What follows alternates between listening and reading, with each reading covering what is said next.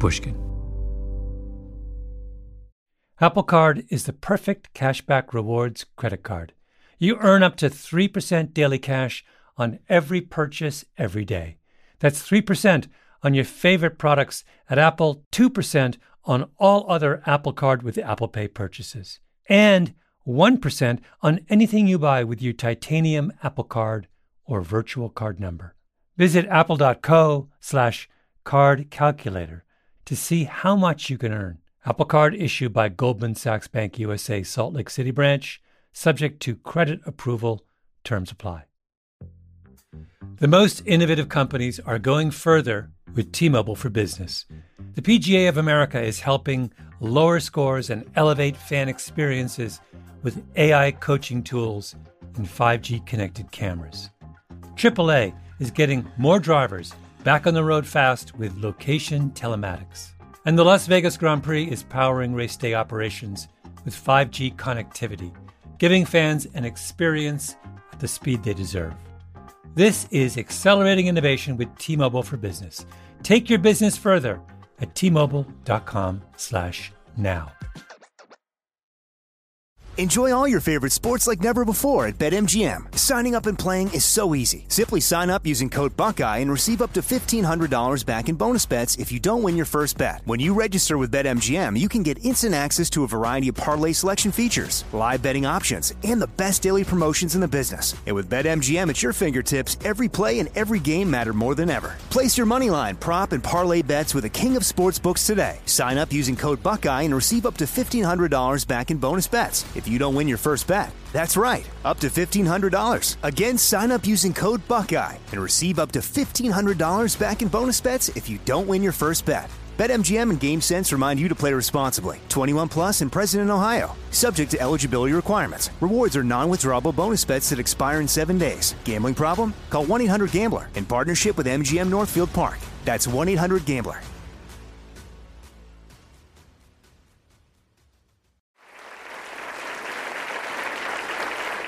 April 24th, 2009. The late Supreme Court Justice Antonin Scalia is speaking at American University's Washington College of Law. Thank you very much, Professor Marcus, Dean Grossman, ladies and gentlemen. I began one of my either talks or law review articles. The students are all dressed up for the occasion. C-SPAN is recording. There's a big stage hung with blue polyester drapes. Scalia holds forth, his black hair swept back from his forehead, glasses on his nose, strong and square, all intellectual heft and force, gripping the podium like it's a slab of beef. That administrative law is not for sissies. It is a very difficult course to teach, and I assume it certainly was in my day a hard course to master. It's vintage Scalia. The audience hangs on his every word. He finishes triumphantly. Then hands shoot in the air. Good afternoon. My name is Christina Stutt. I'm a 1L student here at WCL. Christina Stutt, first-year student. I have a more general question, and that is that part of the American ethos is that our society is a meritocracy where hard work and talent lead to success. But there are other important factors like connections and elite degrees. And I'm wondering, other than grades and journal, what do smart, hardworking WCL students with strong writing skills need to do to be outrageously successful in the law? What does it take to be outrageously successful in the law? Just work hard and be very good. I'll tell you a story. My name is Malcolm Gladwell. You're listening to Revisionist History, my podcast about things overlooked and misunderstood. This episode is part 2 of my examination of the bizarre things the legal profession does to pick its best and brightest.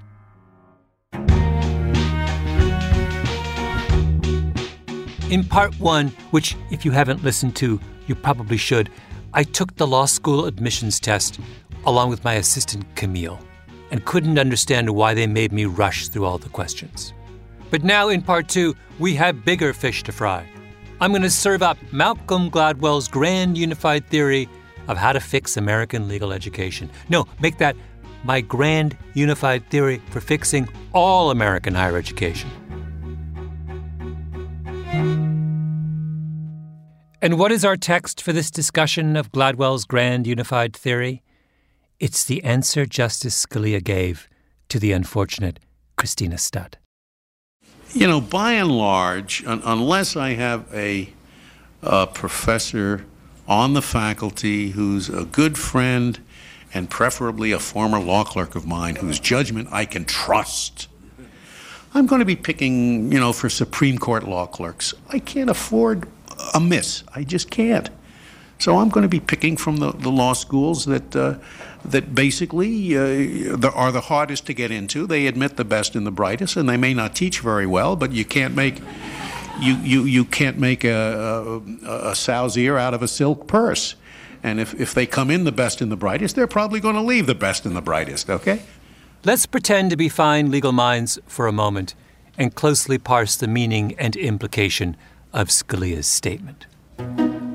A student at American University's Washington College of Law, a law school that U.S. News & World Report ranked 77th among all American law schools, is asking a question of a sitting justice of the U.S. Supreme Court who graduated from Harvard Law School.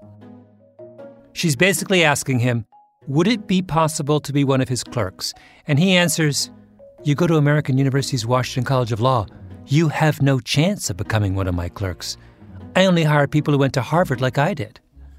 But then he goes on, and he says this, which is my favorite part, because it sums up absolutely everything I want to talk about in this episode. I mean, everything. Now, the reason I tell the story is one of my former clerks, who I am the most proud of, now sits on the Sixth Circuit Court of Appeals. Jeff Sutton. I always refer to him as one of my former law.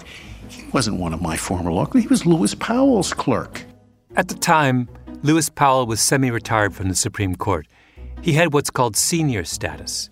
So his law clerks worked mostly for other justices. But I wouldn't have hired Jeff Sutton. For God's sake, he went to Ohio State.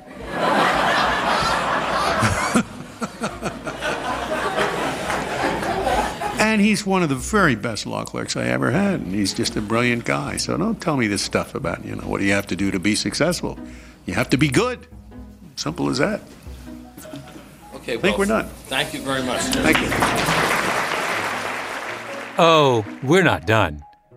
We've only just begun.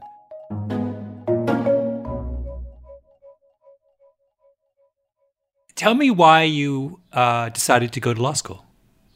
Whoa. So law school was a third choice. First choice was teaching. I was a teacher and coach for several years, both middle school, high school, soccer, baseball, little track. This is Judge Jeffrey Sutton, the guy who somehow slipped through the cracks to become the best clerk Antonin Scalia ever had. Foreign service was choice number 2. No lawyers in my family. And when I finally went to law school, I wouldn't say my parents were beaming with pride. I came from a family of kind of service-driven folks who were either in education, some missionaries. And why did you decide to go to Ohio State Law School? Well, it was a pretty complicated decision. I applied to 2 law schools, Ohio State and Michigan. I got into one of them, and I ended up enrolling at the one I got into. Oh, I see. It was the... I very much would have liked to have gone to Michigan, and the fact that my father-in-law had gone there and his son-in-law couldn't get in was a little humbling, but we got over it. I didn't ask Judge Sutton what his LSAT score was, but we can do the math. Michigan is part of the elite group of law schools known as the T14, the top 14. Yale, Stanford, Harvard, University of Chicago, Columbia, all the big ones. Ohio State is not among the T14. The median LSAT score of someone who goes to Ohio State these days is 8 points lower than the median score of someone at Michigan. Now, what does that fact mean? Well, as you may recall from the previous episode, the LSAT is not a test of someone's ability to solve difficult problems. It's a test of someone's ability to solve difficult problems quickly. It has 5 sections of 20 to 25 questions, and you have a hard limit of 35 minutes for each section. You have to rush. As one LSAT tutor told me, the test favors those capable of processing without understanding. It favors hares, not tortoises. So what's Jeff Sutton? Well, he's clearly brilliant. He was the Ohio State solicitor in the 1990s and wowed the Supreme Court with his arguments on a number of cases. His most recent work of legal scholarship is titled 51 Imperfect Solutions, States and the Making of Constitutional Law. The New York Review of Books felt they had to get a retired Supreme Court justice to review it. There are lots of very serious people, in fact, who think Sutton deserves to be a Supreme Court justice himself one day. So Sutton is in the category of brilliant person who didn't do all that well on the LSAT. What does that make him? It makes him a tortoise. And not just any tortoise, a giant tortoise. He's one of those tortoises from the Galapagos that's 5 feet long. So Sutton graduates from Ohio State, gets a job clerking for a federal judge, then a job clerking on the Supreme Court. And in his year as clerk for Scalia, he thrives. The thing that really affects everybody who works with him is within weeks, you just get a sense of this incredible passion for the law, and that is just intoxicating. And that is what really changed things. And that year, I can't emphasize enough how much I got out of that year. Not long before, Jeffrey Sutton had been a middle school teacher and track coach in Columbus. Now he's working with one of the greatest legal minds in the country. And he does such a good job that 17 years later, at some random speech at American University, Scalia singles him out. Scalia had well over 100 clerks. Jeff Sutton is the one he's proudest of. So why does a tortoise do so well working for the Supreme Court? I asked my fanciest legal friend, Tali Farhadian, who was a clerk on the court a few years after Sutton, for Justice Sandra Day O'Connor. If you were working on a case, what does working on a case mean? Well, we worked on 2 kinds of cases. The first kind is what's called the cert pool, the thousands of petitions sent to Washington every year by people who want their cases heard by the Supreme Court. We would each get a stack of petitions, I think, on a Wednesday, and we had a week to get them. How many would you get on into Wednesday? The pool. Yeah. So that in that case, there would be a lot to read. A lot to read. When you read those kinds of things, how do you read? How do you read? I don't know what that question means. Do you read the same way you read a work of nonfiction or a New Yorker article? Or? Well, I always read them, and I continue to read similar documents with a pencil in my hand, which is not how I would read for pleasure, whether nonfiction or fiction. fiction. But you read slower or faster? Much slower. Much slower? Yes. How much slower? Personally, I feel I can read very quickly and I can read very slowly, and I get different things out of it. But this is definitely slow reading territory. It is slow reading territory. And why is it so important to read slowly? Because the details matter, and because the arguments are intricate. Yeah. And because the solutions are difficult. I mean, everybody will tell you this. When a case comes to the Supreme Court, a case that's really ready for review at the Supreme Court, it's hard. The reason the circuit courts have disagreed about it is because it's really hard. Like, the answer is not obvious. Yeah. You're kidding yourself if you think that it is. So you have to think while you read. Yeah, yeah. You can't just process, you have to understand. Yes. Yeah. You have to think while you read. This is the primary requirement of one of the most prestigious jobs in the legal profession. The other part of the job, the main part of the job, is researching and analyzing the actual cases that come before the court. Farhadian was one of 4 clerks working for O'Connor, so she would get assigned a quarter of those cases. And how much time would you spend on them? I don't think I ever stopped thinking about the cases that I was working on. Yeah. But what was the time that would elapse? What's the time that would elapse from when you were given the case to when you were finished, your contribution was finished? I don't remember. I want to say a couple months. Being a Supreme Court clerk is a job for a tortoise. You can't hurry. you have to work slowly and carefully because if you miss something, that's a problem. I didn't even have to mention tortoises to Judge Sutton. He brought them up. Law is very much a tortoise. The tortoise beats the hare, and so the hares that go to the elite schools, they better slide into tortoise mode or it's not going to work out well for them. And the tortoises that go to the state schools better stay being a tortoise and stick with it. So, let us recap. A sitting Supreme Court justice explains to a group of law school students that he will not consider them for a job that involves being a tortoise because they have failed to shine at a test that measures their ability to be a hare. And even as he says that, he concedes that one of the best of his former clerks was a tortoise, who also did not shine at a test that measured his ability to be a hare. And when he presents this confounding bit of reasoning that manages both to stigmatize and disparage the entire audience, what does the audience do? Listen.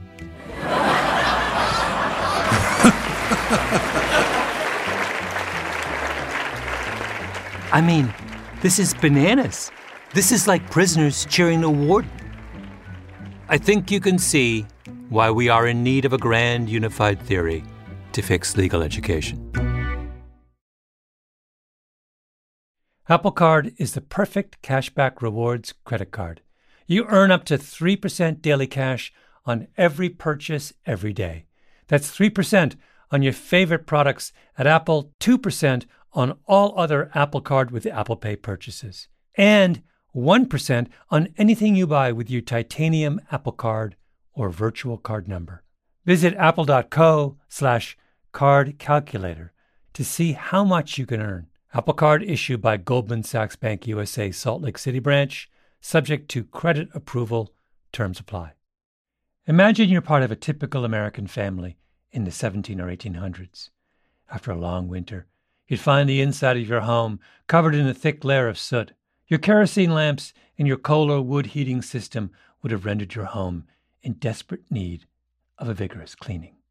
And thus began the annual ritual of spring cleaning, which also included the very important job of changing out your smelly straw mattress. And while your current mattress most likely isn't made of straw, there's still a good chance it needs replacing. You deserve a Saatva luxury mattress. Saatvas are meticulously handcrafted and include all the luxury features you'd expect from a high-end mattress. But because they're sold online, they cost a fraction of the price of retail. What's more, Saatva will set up your mattress in the room of your choice and take your old one at no extra charge. After all, you've got enough work ahead of you with all that spring cleaning to do. And now, save $200 on $1,000 or more at saatva.com/Gladwell. That's SAATVA.com/Gladwell.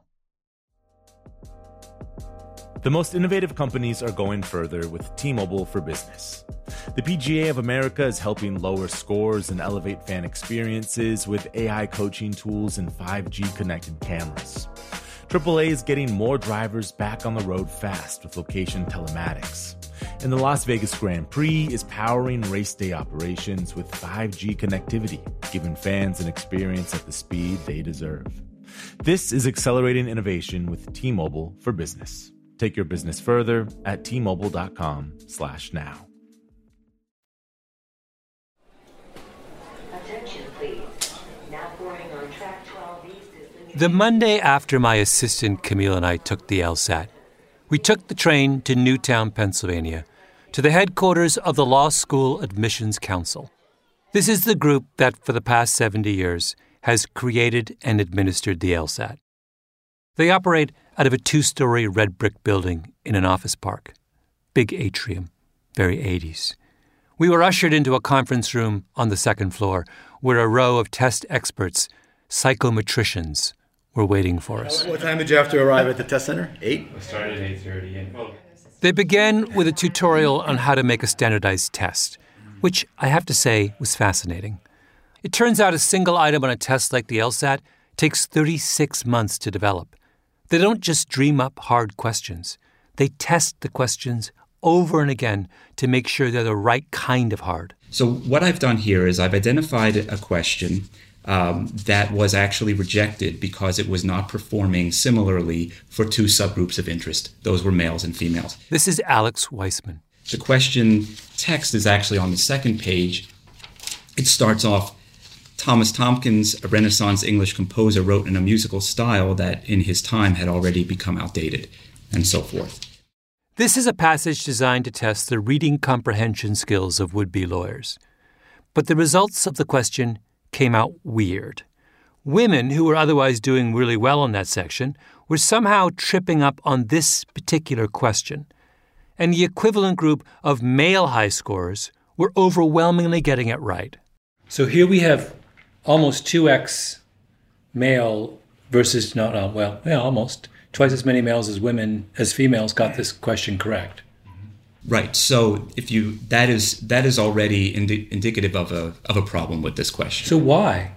The question of why is not always easy to answer, and for a question like this, what we determine is, even if we can't determine why this is happening, we don't take the chance in keeping it on the test. In this case, the LSAT wasn't functioning as a test of ability, which is what it's supposed to be. It seemed like it was a test of gender, which it's not supposed to be. So they threw the question out. When I talked to psychometricians outside the legal world, they were unanimous in their praise of the LSAT. It was like talking to auto mechanics about a Porsche. Mechanics love Porsches, and if I had let them, I feel those three on the panel would have happily talked about their sports car for hours. The engine, the steering, the acceleration. But Camille and I had just, 2 days earlier, taken the LSAT. And what I really wanted to know was, why were these guys building a sports car? I mean, why go so fast? Why not just build a really good minivan? So we know in law school that doing the work efficiently, being able to handle the reading load and handle the amount of analysis that's required in a certain amount of time is relevant. Lily Nisevich takes up the cause. Research requirements on any redesign of the test is to make sure that if you're changing the timing or the number of questions that you're asking in a given amount of time, that you go back to square one and make sure it predicts. We're now 1 hour and 14 minutes into the presentation. I can't hold back any longer. So you've been talking about efficiency, but I was trying to be more... You guys stopped me from being efficient. I had just been through the experience of finishing the first section of the LSAT with time to spare, and then running way out of time on the last logic section. The efficient way for me to take the test would be to speed up on the things that I was really good at, and then use that time on the things that I needed more time on. That's how efficient people work, right? But you wouldn't let me be efficient. I was told 17 times, you cannot look ahead at the next section. Why? I sat there for 10 minutes after the first one. Okay, so I'm getting a little bit worked up. But remember, I'm under tremendous pressure to beat Camille on the LSAT.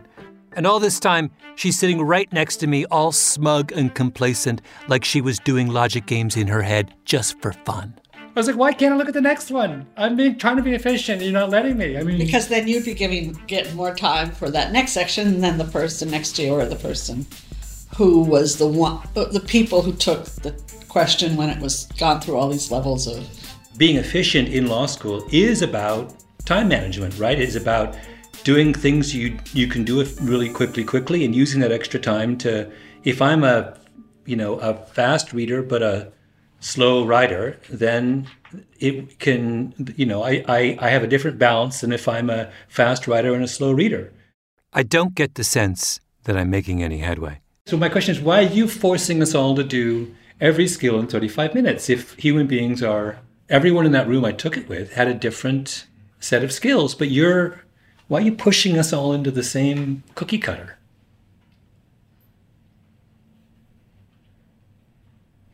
Anyone else want to chat about it? It's a standardized test, I guess. Timing is one of the features of the standardization. And we can do research on what you're saying, but... Have you? Well, we've done research on the timing of the questions before they were ever introduced. How long it takes for people to do this number of questions reasonably well. To get your optimal score isn't necessarily to try every question. So some students do get a better score by spending more time per question and then skipping a few, than by trying every question. Some students' best strategy is to try every question. So we advise them to experiment on themselves when they're practicing and see what's their best strategy. But that's the only reason you need to have those strategies is because you have this arbitrary time constraint, right? I just take issue with the arbitrary. Am I being obnoxious? Maybe I am. It's like I've gone to Porsche headquarters in Stuttgart and I'm badgering them about why they aren't building something with sliding doors and third-row seating. But I don't know. Doesn't it strike you that they should have at least thought about this a bit more? I mean, you started by going through a really elegant description about how much care you take to make sure tests do not have some element of cultural or group unfairness, which I thought was super interesting. But now you simultaneously have impose a system which discriminates against someone who, for example, is a slow reader. You're on the one hand beautifully sensitive to the notion that the test might be disadvantaging a certain kind of person, Mm-hmm. but in the same breath, you are completely insensitive to the kind of person who wants to take their time. That don't make me difficult. This was my question coming out of the test. To provide the information the test does, we have to do it in a standardized way. Yeah. What you're suggesting is a different approach to these tests. And we couldn't, of course, do that willy-nilly. They'll tinker and rewrite and rethink and restructure the questions, but not the format. No, that's willy-nilly. The 35-minute time limits on each section are cast in stone. Why are they cast in stone? Because the job of the LSAT is to make it easier for law schools to decide which students to admit. And what would have happened if I had been able to carry over my extra time? Or if that 35 minutes was turned into 45 minutes? I would have scored higher. So would have lots of other tortoises. Give tortoises an extra 10 minutes and suddenly some of them catch up to the hares. But then, what has that done? Now it's harder for law schools to decide which students to admit.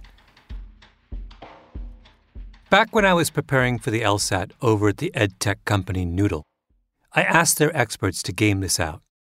One of the Noodle guys, Fritz Stewart, said you could relieve the time pressure for a significant number of tortoises if you extended the LSAT to 125% of its current length. If we went to 125%, so what specifically are we doing? What it's going to do is it's going to screw with their lovely normed bell curve, right? It's really subversive in a way. What Fritz is trying to do is destroy law school admissions in a good way. That's Dan Edmonds, another Noodle guy. What he means is this. Right now, over 100,000 people take the LSAT every year. The results fall on a bell curve, of course. The 90th percentile is right around 164 out of 180. The top schools are all mostly drawing from the pool above the 167 mark. But if the test allows the tortoises to score higher, then suddenly the number over 167 would balloon. The bell curve goes to hell in a handbasket.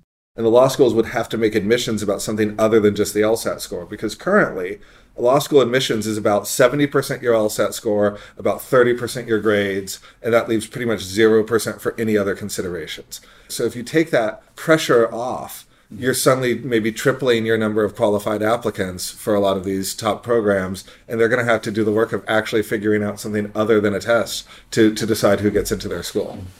Now, that raises the question of why we don't just make the LSAT harder, lift the time pressure, and compensate by making the questions much tougher. So we get our nice, beautiful bell curve back. But now all we're doing is we're privileging the tortoises over the hares. Now the Jeff Suttons of the world get a perfect score, go to Harvard Law School, and Justice Scalia breathes a sigh of relief.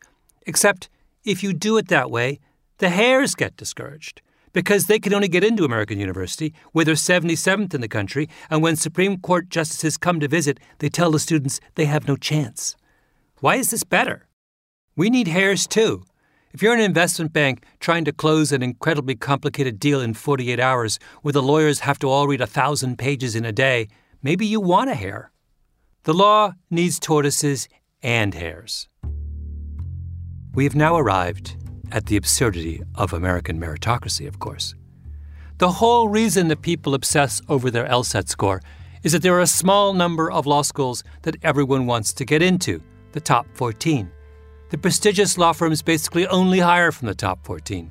And the top 14 only have room to admit 4,500 students a year in total. 53,000 people are competing for 4,500 slots. It's crazy. I'm a graduate of the University of Toronto.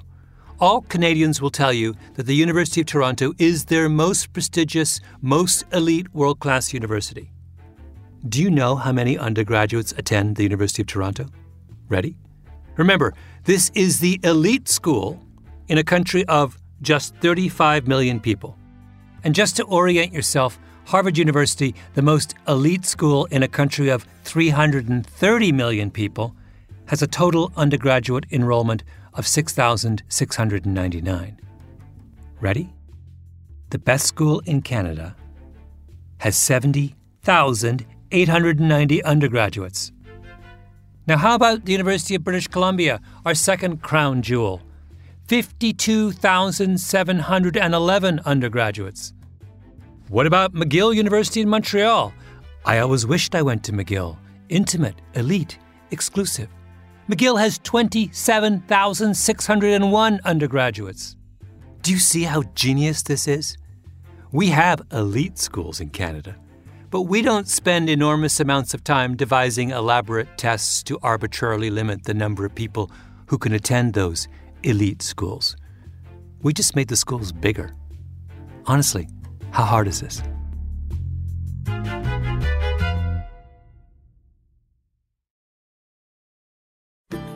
As listeners to this show, you probably consider yourself pretty smart.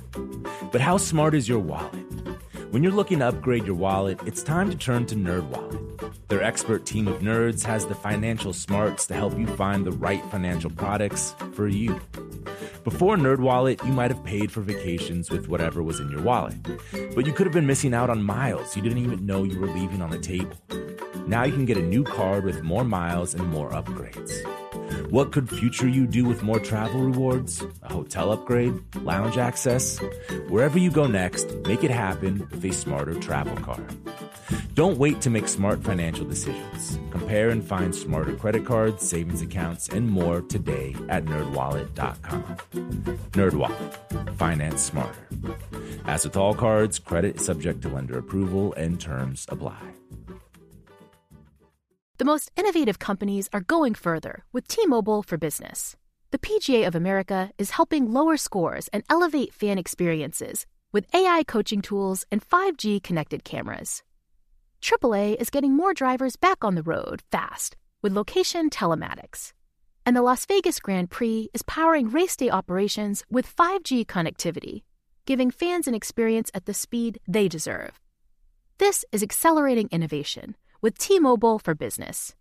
Take your business further at T-Mobile.com/now.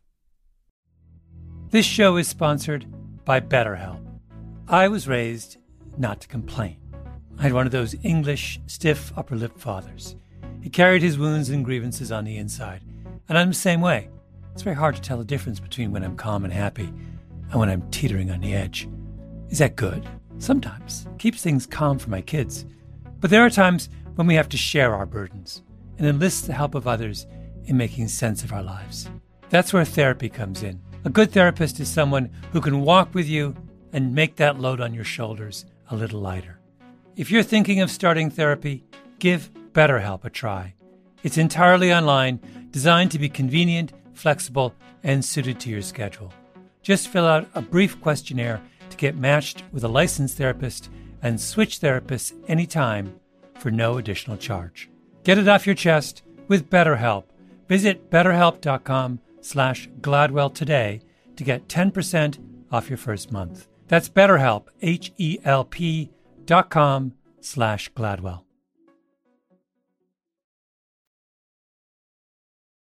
This whole revisionist history project on the LSAT began when I ran across a paper on SSRN by a guy named William Henderson. We met him in the previous episode, the former firefighter from Cleveland who now teaches law at Indiana University. Well, Henderson told me to call a friend of his named Evan Parker. They worked together. I don't know if you've ever read Michael Lewis's famous book Moneyball about the analytics nerds who took over baseball. They went in with their advanced statistics and told the old school scouts, you're picking the wrong players. Parker does Moneyball for law firms. You mentioned Moneyball earlier. It really is Moneyball. Yeah, it is 100%. Parker's young, cerebral, very proper in a suit, tie, briefcase. He's not messing around. I said at the beginning that I was going to offer you a grand unified theory of how to fix higher education. I'm almost there. Parker analyzes who the successful people are at any law firm and then works backwards and asks, is the firm hiring the kind of law school graduate who is most likely to become a good lawyer? He has multiple data points, regressions, algorithms, and he finds they don't hire the right kind of law school graduate. What is the inefficiency? The perfect word is a market inefficiency.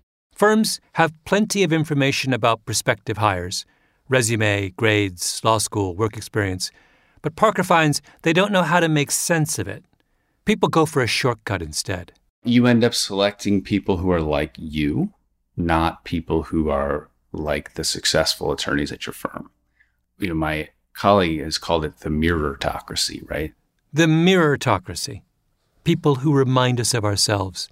At the standard law firm interview, a partner sits down with a second-year law school student, and then that partner rates the candidate.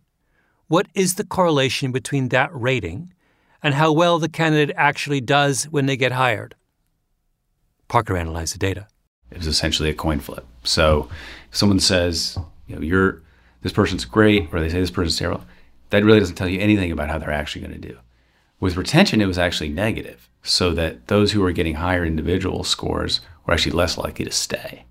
Parker's method is to try and systematize what a law firm wants so that when they interview someone, they know what to ask. I probably shouldn't say too much because I can't give it all away. Yeah. But what we can do is think of proxies for certain types of behavior, right? So blue-collar work experience. What happens if you have that in your background? I mean, that's a mixed bag. It could be a lot of things, right? But if you have that background and you've also gone on to succeed and graduate law school and perform well, that is to us a signal of something meaningful, right? And so at certain firms, you will see blue-collar work experience as being one of the most, positive and significant factors under the all else equal conditions. Mm-hmm. What makes for a good lawyer is complicated. It differs from law firm to law firm, job to job, situation to situation. You need algorithms and data to make sense of it. And now we come to the heart of the issue. Some of the ones that are more, I think, surprising to firms are the things that don't matter. What doesn't matter? Wait for it.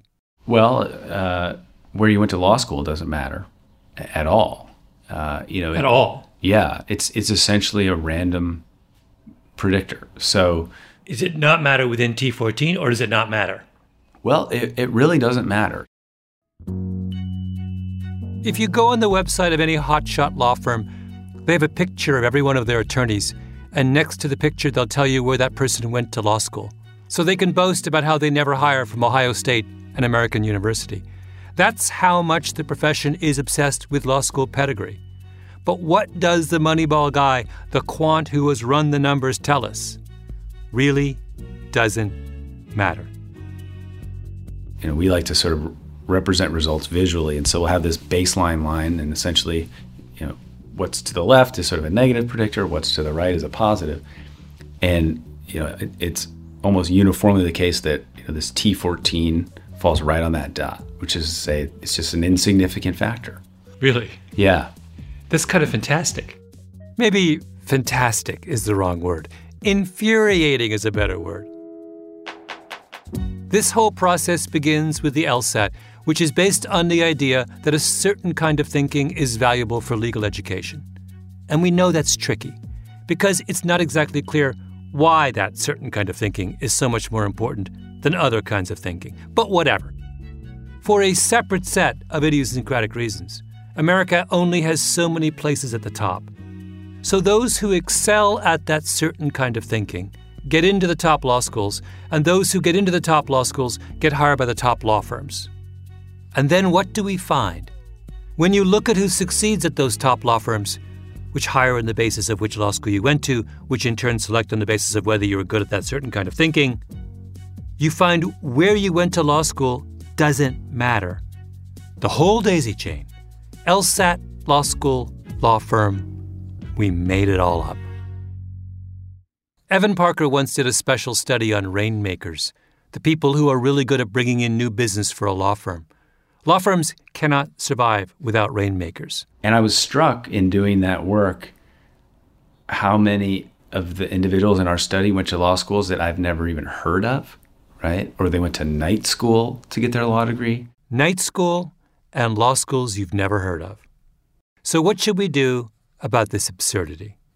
It is now time for Malcolm Gladwell's grand unified theory of how to fix higher education. Ready? Don't ask, don't tell. We make a rule. Prospective employers cannot ask, and prospective employees cannot disclose the name of the educational institutions they attended. You can still go to Harvard if you want. Spend a small fortune on tutoring for the LSAT so that when you sit down in that classroom, you can be the very speediest hare you can be. But the minute you leave Harvard, you have to shut up about it. Silence. Harvard's over. And employers can't use it as a shortcut for who to hire because it's not helping them, and they can't post it on their websites. While we're at it, by the way, let's do Don't Ask, Don't Tell for all hiring. When you think about choosing a school, you should be thinking about where you can get the best education for you and where you will be happy. You shouldn't be making some complicated calculation about the brand value of your college in the workplace. And neither should the Supreme Court. I can't afford a miss. I just can't. So I'm going to be picking from the law schools that basically are the hardest to get into. So this is what Justice Scalia could have said.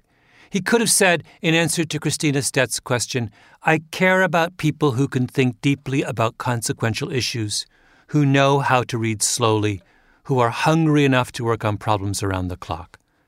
I had a clerk once named Jeff Sutton, who was all those things and more, and I guess what I'm looking for is another Jeff Sutton, another giant tortoise. And if you're concerned about the fact you go to Washington College of Law or Ohio State because your LSAT score wasn't high enough, remember, I don't care where you went to law school. Because I consider it my responsibility as a gatekeeper in a meritocracy to select people based on their fit and their ability and not on their skill at answering 25 questions in 35 minutes. Something like that. It's not a hard thing to say. All right. I'm here with Camille Baptista, my assistant, with whom I went mano a mano on the LSAT 3 weeks ago. And Jacob Smith is also with us. This is the moment of unveiling. We have Camille has gotten the email from the Law School Admissions Council. Camille? Okay. So we're going to start with my score. Okay. Okay. Okay. Ooh. Oh. Okay, nice. Okay. All right. Okay. This is Malcolm's score. Wait, what? What? I can't believe it. No way. Oh my god. Wait, can you go back to yours for a second? Yeah. Yeah. We tied. We got the same score. And I know you want to know what the score is, but trust me, that way lies only bitterness and illusion. Don't ask. Don't tell.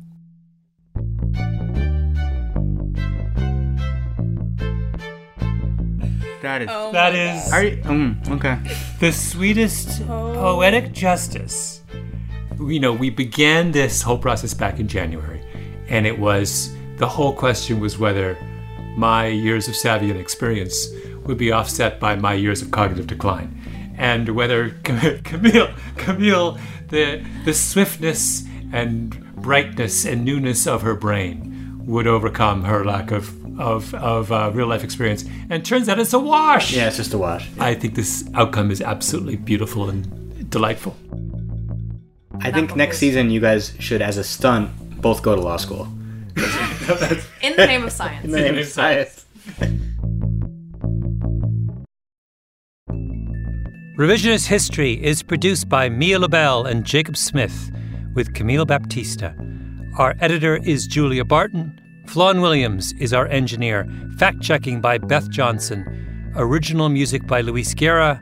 Special thanks to Carly Migliori, Heather Fain, Maggie Taylor, Maya Koenig, and Jacob Weisberg. Revisionist History is brought to you by Pushkin Industries. I'm Malcolm Gladwell.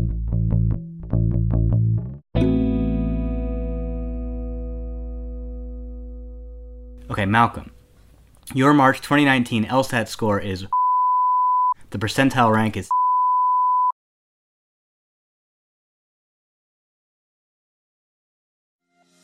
Every week at Revisionist History, we revisit the past in hopes of better understanding the future. And that's what Mark Chaikin does, but for the U.S. stock market. Mark is a living archive of financial history. He worked on Wall Street for 50 years.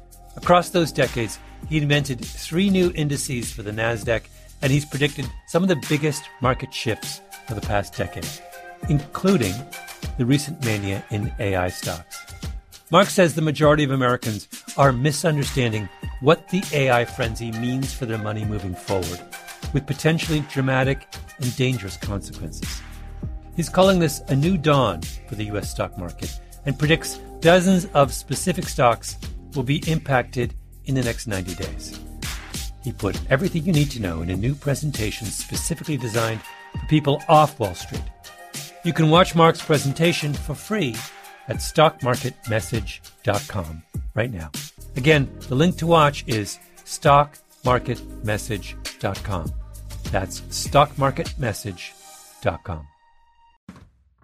You know, there's something about the Porsche way of doing things that just speaks to me. Take the all-new Porsche Panamera, for example. It's not just another sedan. It's a bold choice for those who aren't afraid to go against the flow, both with the car they choose to drive or the way they live their life.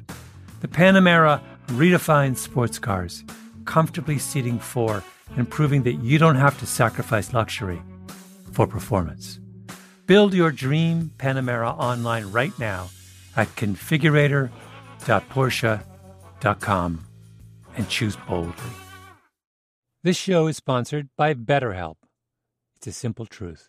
No matter who you are, mental health challenges can affect you, and how you manage them can make all the difference. That's why everyone should have access to mental health support that meets them where they are and helps them get through their day. BetterHelp provides online therapy on your schedule. It's flexible, simple to use, and more affordable than in-person therapy. Connect with a licensed therapist selected just for you. Learn more at BetterHelp.com. That's better, HELP.com.